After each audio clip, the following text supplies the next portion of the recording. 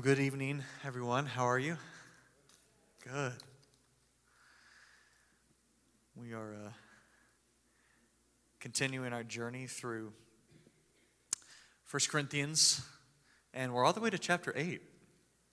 Did we begin this in September? Was it September? We began 1 Corinthians. So, kind of taken a slow journey, but I hope it's been fruitful. Well, it's always fruitful. The Word of God is always fruitful. It's been good for me. I've never preached through or studied through at a slow pace 1 Corinthians. So I'm really enjoying this. I've read it a lot. I've studied different passages out of it, but not line upon line, just making my way through it in a study. And so very appreciated to JR and to Andrew and to Brian for the way they bring forth these messages. And I'll try not to mess it up tonight. I'll try to continue the momentum. Does that sound good?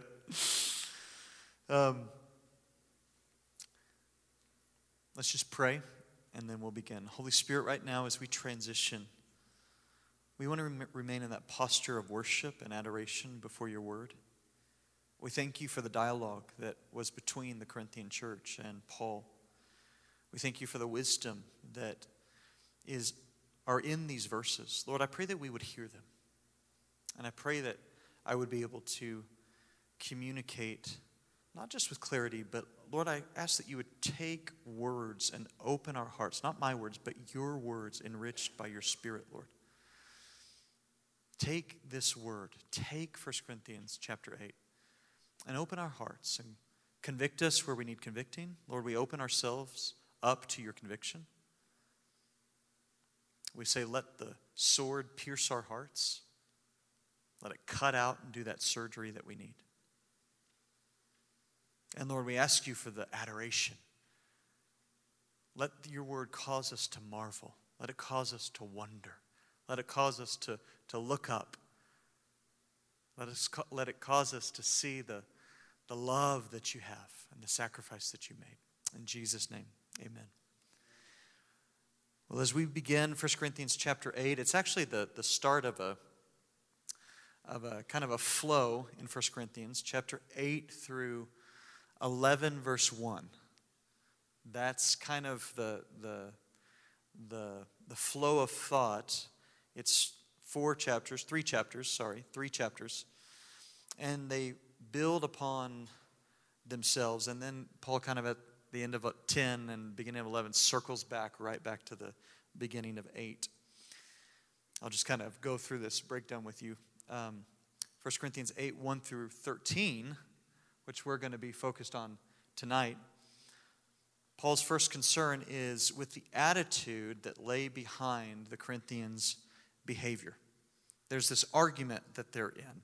Can they eat in the temple? Can they go to the cultic feasts still and celebrate with their friends? And you got to remember, the Corinthians were raised in these feasts in the temple of Aphrodite and in the temple of Apollos, and it was the big social setting.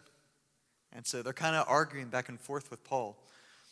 And Paul isn't so much concerned about the argument, though he doesn't want them going to the temple feasts, but the attitude that they have behind the argument.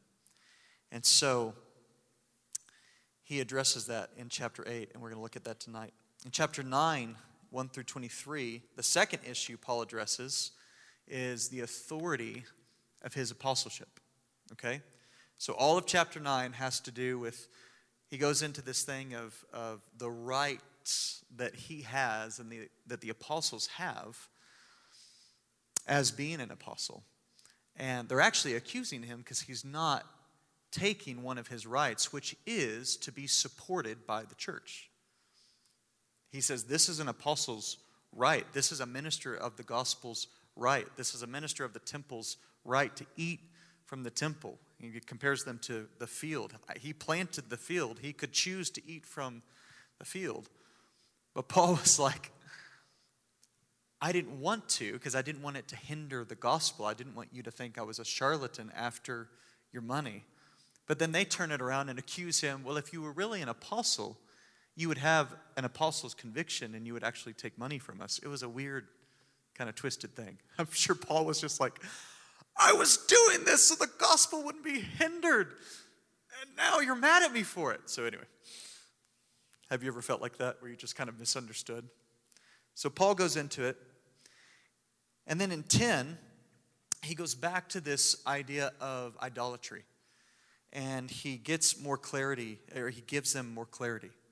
In 8, we're going to see that he says an idol is nothing. And in one sense, that's true. Zeus isn't really Zeus. Aphrodite really isn't Aphrodite as they think of it. And in 10, he goes going, but there's something more serious going on.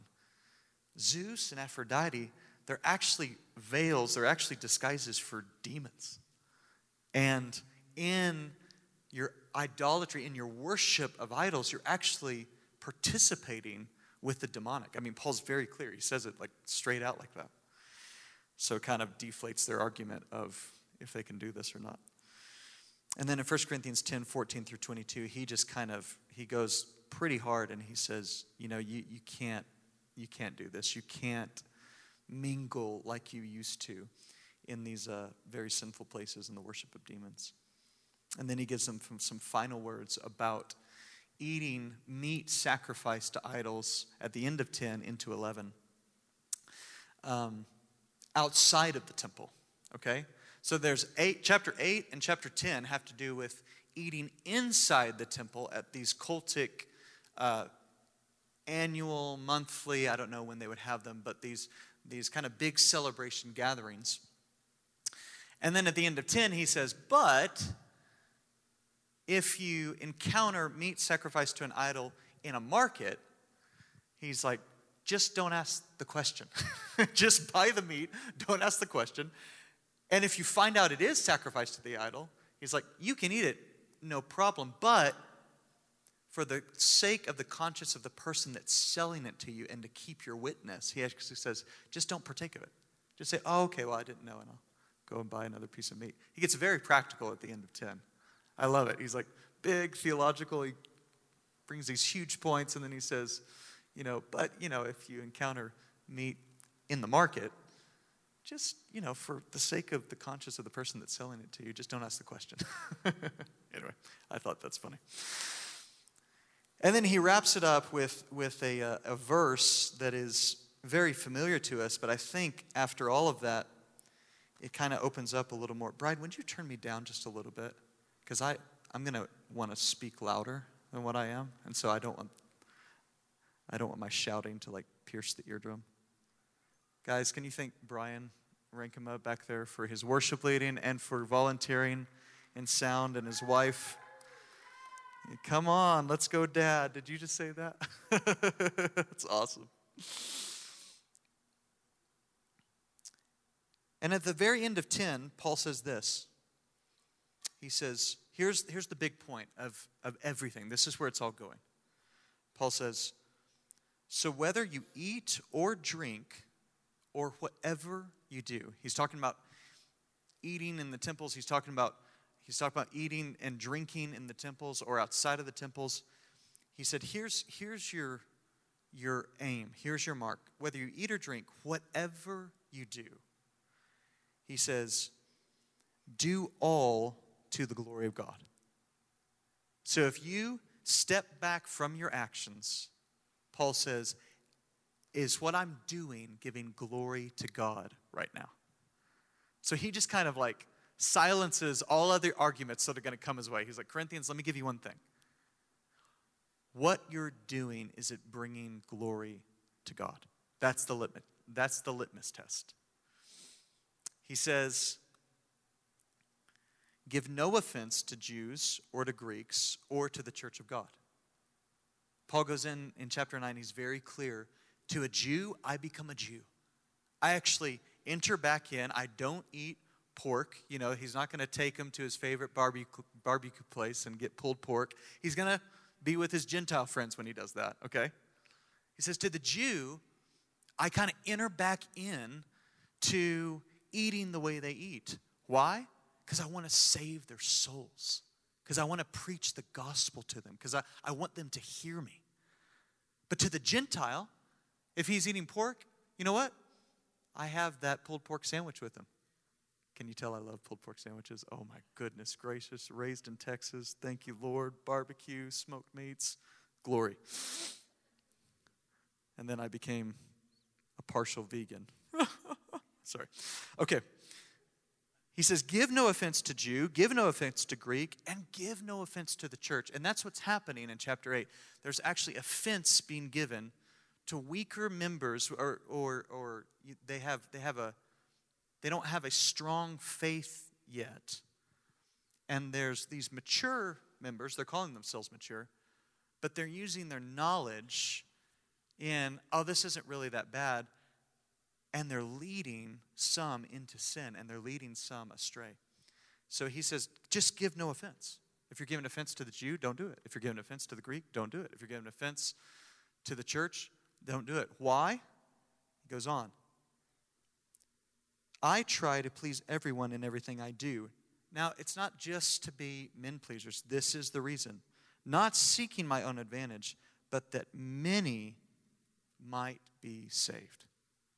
That's Paul's whole goal, that many might be saved. And he had a different strategy in Athens, and he had a different strategy in Corinth. But his whole goal was that many might be saved. When he went back into Jerusalem, he had a different strategy amongst his old Pharisee friends. But the strategy boiled down to, I want to preach the gospel unhindered. Amen? That's your overview, okay? If anyone wants these notes, I'm not going to put them online, but you can email me. My email is just marcus@therock.org, and I can give you that overview. Okay, let's go to verse 1. Now, Brian Fenimore did a great job last week in taking us through these first verses. I'm just going to hit them very quickly, and then we'll move on. 1 Corinthians chapter 8, verse 1.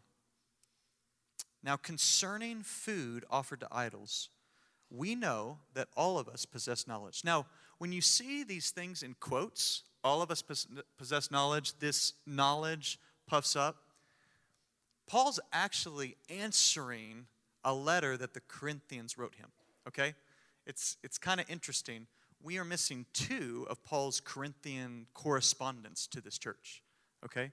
He wrote one letter that we don't have, and then the Corinthians wrote a response to that letter that we don't have, and then Paul wrote a response to their letter, which we do have. That's 1 Corinthians, okay? And then, you can tell where this is going, they wrote a response back, which we don't have, and then Paul writes another response back, which is 2 Corinthians. Wait, is that right? Okay, thank you. Was that 4 Corinthians? Okay, good. So there's a dialogue going on here, and the New King James doesn't do it, but the NIV, the NLT, the ESV, they do it very well. They kind of put in quotes what Paul is pulling out from their letter and answering, okay? So Paul says, now concerning food offered to idols, we know that all of us possess knowledge. So there's this argument about all possessing knowledge, and we'll get into that in a minute. He says, and this knowledge, you can just hear Paul talking, the knowledge you say that you have, it puffs up. But he says, but love builds up. If anyone imagines that he knows something, he does not yet know as he ought to know. But if anyone loves God, he is known by God. So again, the Corinthians are going to temples, they're eating food that has been offered to idols, and they're using this knowledge or this freedom that they have wrongly, okay? They had wrong understanding in the knowledge that they had. And I just want to stop and say this before we get into what that knowledge was. Our Christian conduct, our behavior in the church and in the world primarily does not come from a place of knowledge. Paul's saying it comes from a place of love. We are to love God with what? All of our heart, soul, mind, strength. We are to love God, and we are to love our neighbor as ourselves. And then Jesus gives us a little addendum. He gives us the new commandment when it comes to loving each other. And he says, hey, I want to take that a little further. He says in John 13, 34 through 35, he says, a new commandment I give you, that you love one another. Just as I have loved you, you are also to love one another. By this, all people will know that you are my disciples if you have love for one another. Now, the reason Jesus kind of takes it up is because it's just as I have loved you, you are to love one another. Now, the cross was before Jesus. I'm sure the apostles looked back at this and went, oh, he loved us pretty extravagantly. Oh, he gave his life for us. And then the epistles are just filled with this language of laying down your life, of going low, of suffering as Jesus suffered, as entering into his sufferings for the sake of loving your brother. One of my favorite verses when I think of overflowing in love comes from Romans 5, 1 through 5. Let's just look at that real quick. It says, therefore, since we have been justified by faith, we have peace with God through our Lord Jesus Christ. How many of you are grateful for the peace you have with God? I'm so grateful. There's not enmity anymore. There's not judgment from his part to mine. There's not hatred from my part to his. There's peace between us. Oh, he gives peace, not as the world gives peace. Amen. Through him, we have obtained access by faith into the grace in which we now stand. So, very familiar. There's access. We put our faith in Jesus. There's a grace that we now stand in and operate in. And then Paul says, and we rejoice in the hope of the glory of God. Guys, there's hope for glory in our lives today, and there's hope for glory forever. Whenever you feel hopeless, return to these passages that remind you of the glory that is yours now. Jesus says, I want them to be with me where I am, to experience and encounter my glory in John 17. But also think of the glory that is going to be yours in the inheritance of the saints of the light when you stand before Jesus. Go to the book of Revelation. Go to the end and think of the glory of the new millennium and the glory of the new kingdom and the glory of the new creation. So there's glory that is ours. But verse 5 says this. I skipped some verses there. I just went to verse 5. And this hope does not put us to shame, because God's love has been poured into our hearts through the Holy Spirit who has been given to us. Now just think about that right now. Paul knows that in the Corinthian church, the Holy Spirit has poured out the love of God.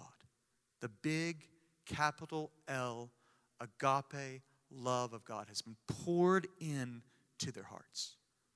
And so he's calling them to act, to serve, to behave between one another with this love.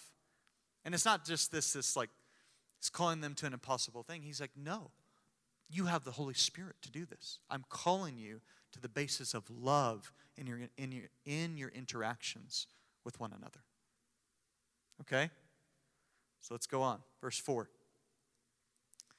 Therefore, as to the eating of food offered to idols, we know that an idol has no real existence. See, that's in quotes there. Oh, let's go to, I'm sorry, if you can go to verse 4 up there. Oh, I can see my bald spot. Sorry. Look at that. Isn't that nice? 36 years old, 37, it begins to all fall out. Okay, there you go. Now, every time I look up, you guys are going to be like, oh, there's his bald spot right there.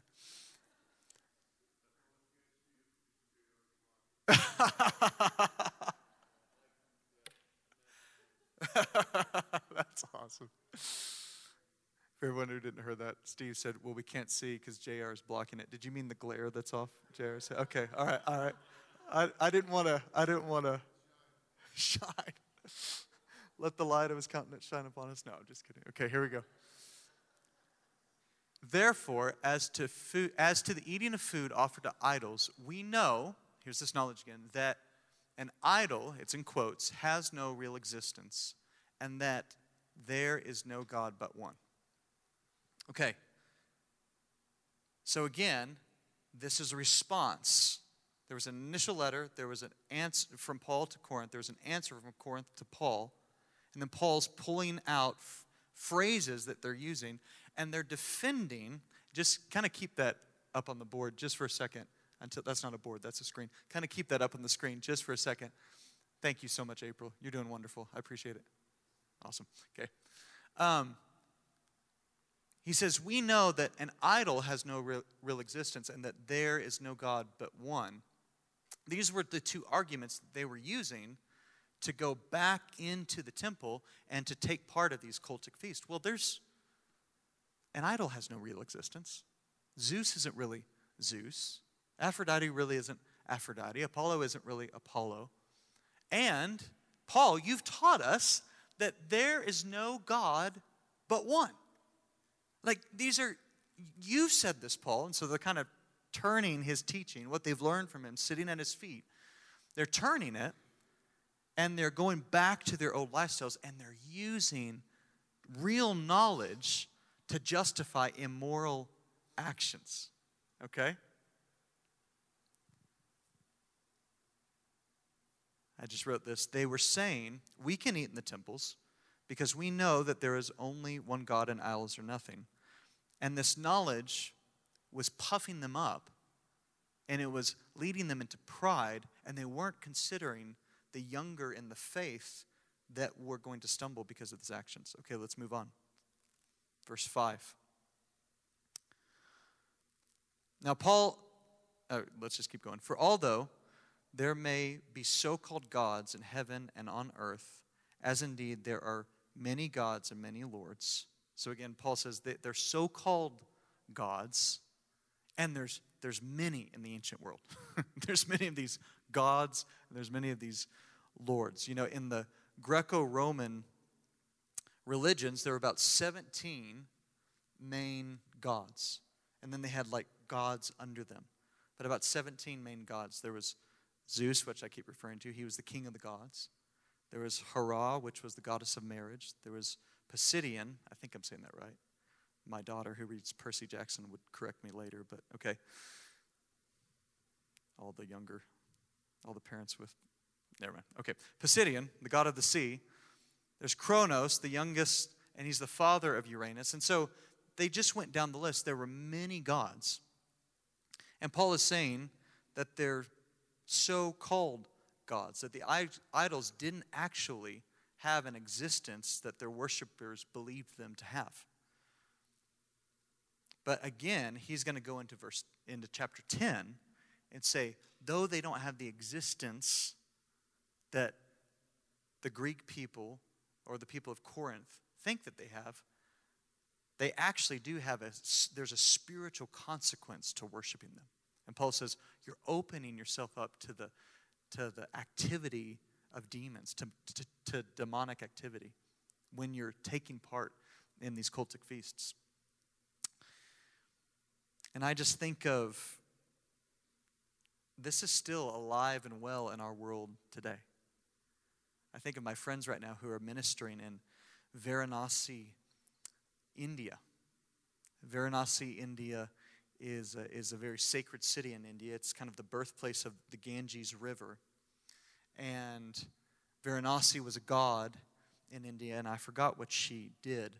But there's a whole practice based around this city and this point in this river to where people who are on their deathbeds travel to Varanasi so they can die in Varanasi, and as soon as they die, they're cremated and their ashes are poured into the river. And they believe that they'll bypass all the steps of reincarnation and that they'll enter into nirvana right away. So if your whole religion is about reincarnation and you don't know where you're going and you haven't lived maybe like the best life, you know, and you're already like up on the food chain because you're a human, you probably have a conviction of like, oh no, I don't want to start this again. So, and many do, and they travel from all over India, and sick people by the droves travel to Varanasi. They're held up in like these makeshift hospices, which aren't really hospice. It's very, they're doing these slow, painful deaths.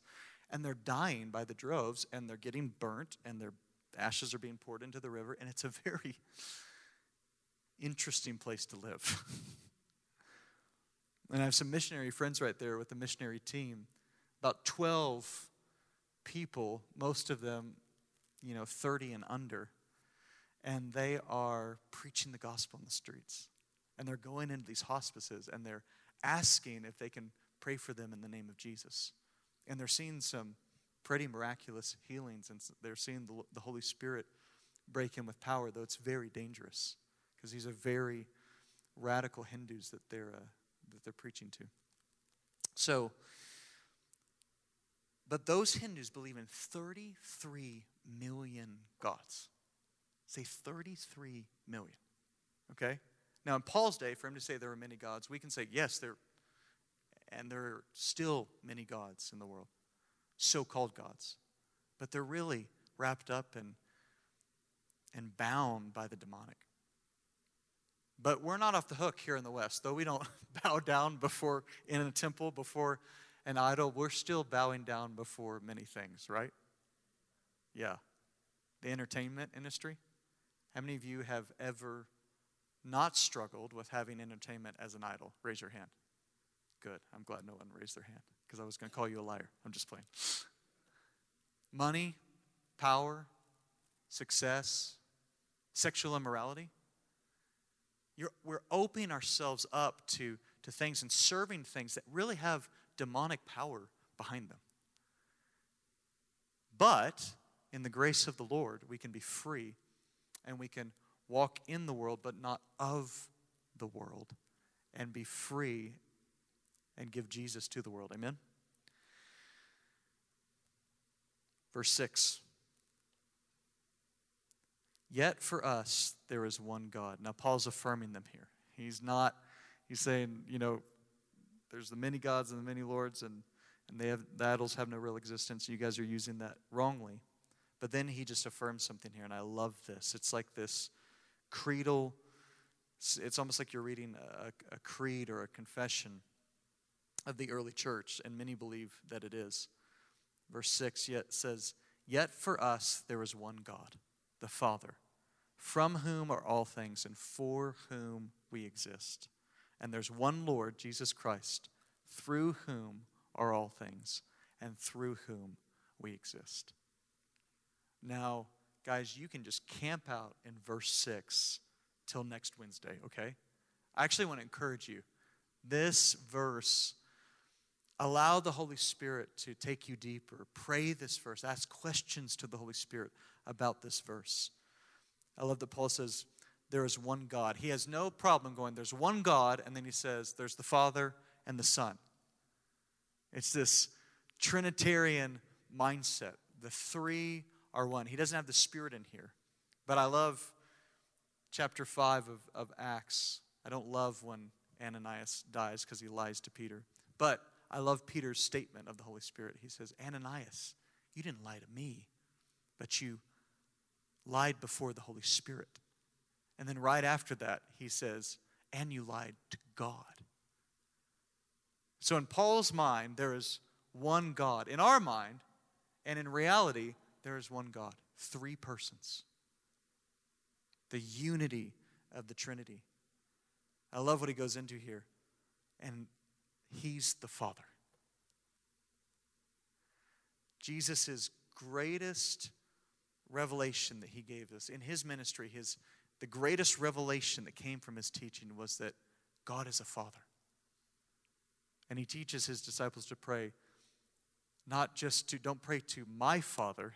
He says, pray to our Father. Call him our Father. I came to reveal the Father to you so that you could become his child. There is a Father in heaven. I just think of the generosity of Jesus, that he didn't hold this relationship to himself. He didn't hold this revelation to himself, but he generously poured out the revelation of the Father to us. How many of you are grateful for the revelation of the Father. I've had seasons where the revelation that God is my Father freed me and washed over me and changed my mindset, where I stopped walking with an orphan spirit, but I started walking in confidence that God is my Father. And He's a Father from whom are all things. Nothing in creation has its beginning apart from Him. And in other passages, we know that nothing remains existing apart from Him. In other passages, we see that from whom are all things, and through whom are all things, and then they're all going back to Him. So our Father is powerful.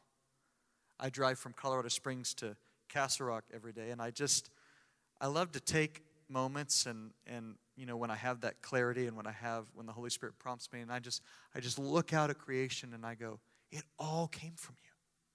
Then I look at my hand and I went, it all came from you. And I look at the elements that we make things and the wood and the metal, I say, it all came from you. Everything we see right now, it all came from Him. We might have molded it and shaped it a little bit, but it all came from Him. We have to remember that. Our Father created everything.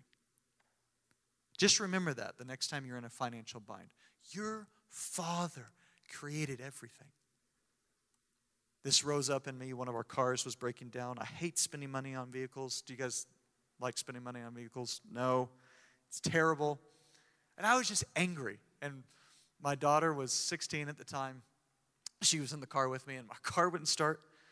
I said, B, lay your hands on the car. We're going to command this car to start in the name of Jesus. If He can make our bodies, He can heal this car. And I just got a little feisty, and I said, in the name of Jesus, start.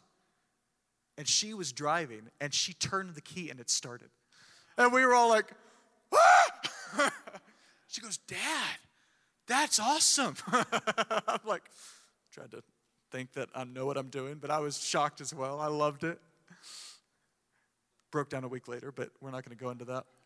But we had what we needed for a week, okay? We had what we needed for a week. I was very grateful for it. I love this next phrase, for whom we exist, or we are for Him. Guys, there is something so biblical, there's something so accurate about how the Lord made you when you stand in worship or you stand in prayer and you just say, I'm yours. I'm yours. You know why? You exist for Him. You exist not for your purposes, for His purposes. You exist for His plans. That's why I love to get into the Word and find out His plans and find out, oh, this is what I'm made for. How many of you you have that experience from time to time of coming alive in the Word going, this feels right. This feels like what I'm made for, to be His Son, to be an heir of all creation with His Son, to be adopted, to be chosen, to be loved, to do good works in His name for His glory. That's what we were made for, guys. And guess what? The party will never end. And I want to encourage you. I want to encourage myself. When we get into those times of introspection and struggling with depression and struggling with aimlessness, we got to go back to, no, we exist for Him. I want to encourage you, have that language in your prayer life. I'm yours. Father, what do you have for me? What do you want for me? Tell me how you love me again. You purchased me, and I am not my own. I am bought with a price. What was I bought for? How can I bring you glory in my job? How can I bring you glory as a mother to my children? But my wife has asked this question time and time again. Lord, in this season, how do I bring you glory in being a mother to my children? And the Lord will speak to her. And she'll share with me things. Hey, I think here's the plan for this daughter. Here's the plan for this son.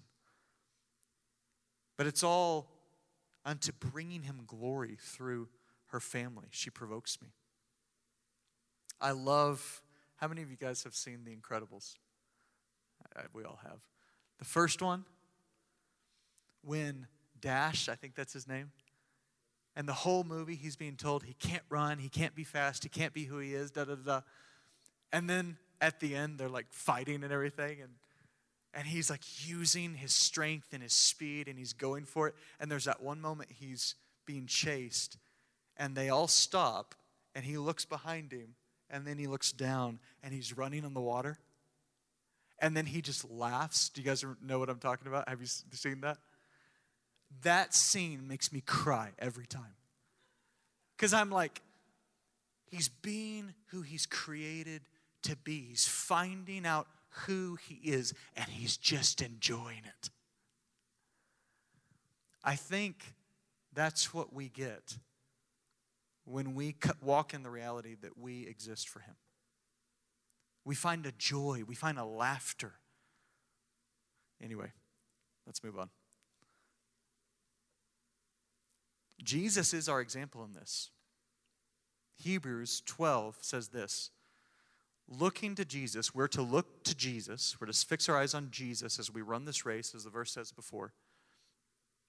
But then it says, the founder and perfecter of our faith, who for the joy that was set before him endured the cross.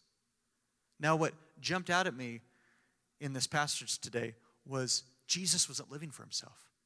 He said, not my will, but yours be done, Father. And there was a joy in that obedience that led him to the cross. And there was a joy in embracing the cross, knowing that his Father was going to lift him up and reward him. Amen? We find joy, just like Jesus found joy in obeying his Father when we exist for him. Oh man, we're not going to get very far through this passage. But we can pick it up next week, okay? And then Paul goes a little bit farther. He says, and we have one Lord, Jesus Christ. So we have one God, the Father, from whom all things came. We need to remember that. And for whom we exist. Just pray that as you drive home tonight. I exist for you. And we have one Lord, and his name is Jesus. Now, people who do not believe in the deity of Jesus, they'll use this argument that, well, that word Lord in the Greek means kurios. I think, is that how you say it? Kurios. Kurios. Thank you. JR is our in-house Greek scholar. And I should have asked him before I used that word. The Greek word kurios, thank you, means, it could mean just like a lord of a house, or like the lord of a manor, or like the lord of a piece of land. And they'll say, well, Jesus is Lord like that, but he's not God. But in the Greek translation of the New Testament, the only word for Yahweh that they use in translation is this word, kurios. Kurios. And one of my favorite passages in the Old Testament when it comes to the deity of Jesus is Isaiah 45. Let's just go there just for a second. Isaiah 45, verse 21 says this. Declare and present your case. Let them take counsel together. Who told this thing long ago, and who declared it of old? Was it not I, the Lord? There's a prophecy about Cyrus rising up and freeing the people of Israel that Isaiah prophesies about 700 years before it happens. That's what this is about. And he says, was it not I, the Lord, or kurios, and there is no other God besides me, a righteous God and Savior, and there is none besides me. Now, when the Lord repeats something in the prophets, you kind of want to just pause and take notice. It's God making a big point. He says, I'm God, I'm Savior, and there's no one else. There's no one who can save truly, and there is no other God. And then he goes on, verse 22.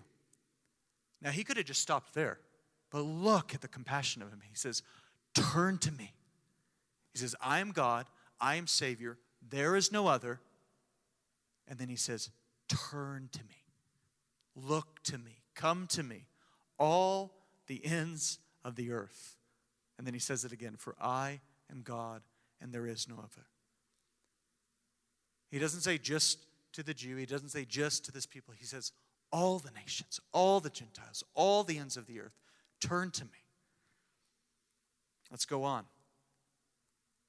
And then he says this famous phrase, for to me every knee shall bow and every tongue shall swear allegiance.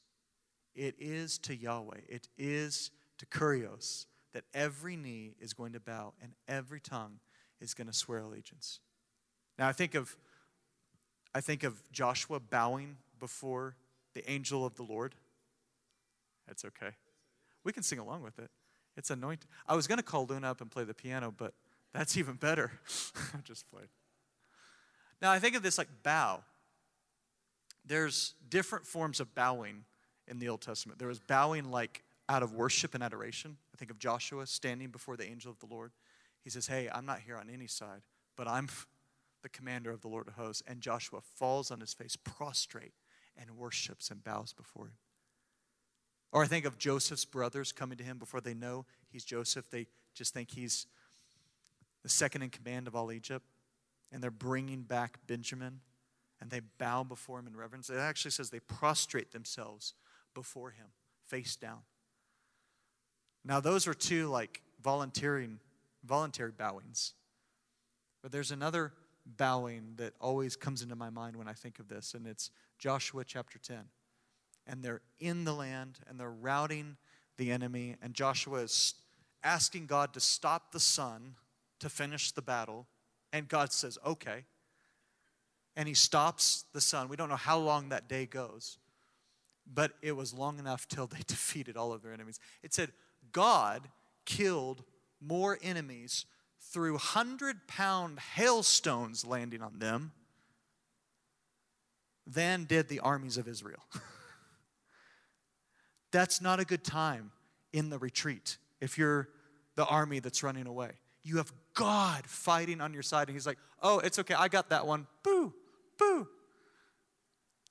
But then these 5 kings, they hide themselves in a cave, and Joshua brings them out, and he makes them lay down, and he makes the generals of Israel put their feet on their necks.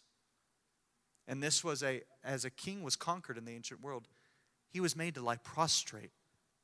And that foot was put on the neck. And then the conquering king had the decision, do I end them or do I have mercy on them? Guys, everyone's going to bow one way or another to the Lord. We can either bow voluntarily now, but it says the dead will be raised. They will come before the Lord at the great white throne judgment. And they will receive their reward. Now, luckily for us, we get a judgment before that. And 1,000 years before that, we get to rule and reign with Jesus on this earth. But guys, everyone is going to bow. And everyone is going to confess Jesus is Lord. This is very reminiscent, right, of Philippians chapter 2. This is where Paul takes this whole thing from. Let's just read Philippians chapter 2 and then we'll be done. It says this, therefore God has highly exalted him and bestowed on him the name that is above every name, so that at the name of Jesus every knee shall bow in heaven and on earth and under the earth, and every tongue confess that Jesus Christ is Lord, to the glory of God the Father. So we only got about 4 verses in this week, but why don't we just stand? I'm going to pray for us, and we'll be done this week. 2 things I'm going to pray, just for the love of God to fill our hearts, and that we would operate in love with one another. And then also that our eyes would be opened to the glory of the Father and the glory of the Son as who they are. Amen? So Lord, we just ask you right now, that love that you have poured in our hearts, that we are to operate and we are to act toward one another. I pray that you would fill us and help us this week. Holy Spirit, lead us into love. Lead us into compassion for those you have put around us. And let us not have biblical arguments that would free us from loving our brothers. Lord, I ask you that a fountain, an overflow of love from the Holy Spirit inside of us would rise up. And we would not prefer our own interests, but we would put others before us. And Lord, as Paul declared that there is one God, renew us in our revelation that you are our Father, that all things are from you, that you have all power, and that we exist for you. And Jesus, we thank you that you are our Lord. We thank you that all things came through you as the agent of creation. And that is through you that we live and we move and we have our being. Jesus, come and empower us through faith to give ourselves to God afresh, to give ourselves to God, and that our whole existence would be about serving your purposes and your commands. In Jesus' name we pray. Amen. Awesome. Love you guys. If you have children, I kept you a little late. Go and pick them up, and we'll see you guys next week.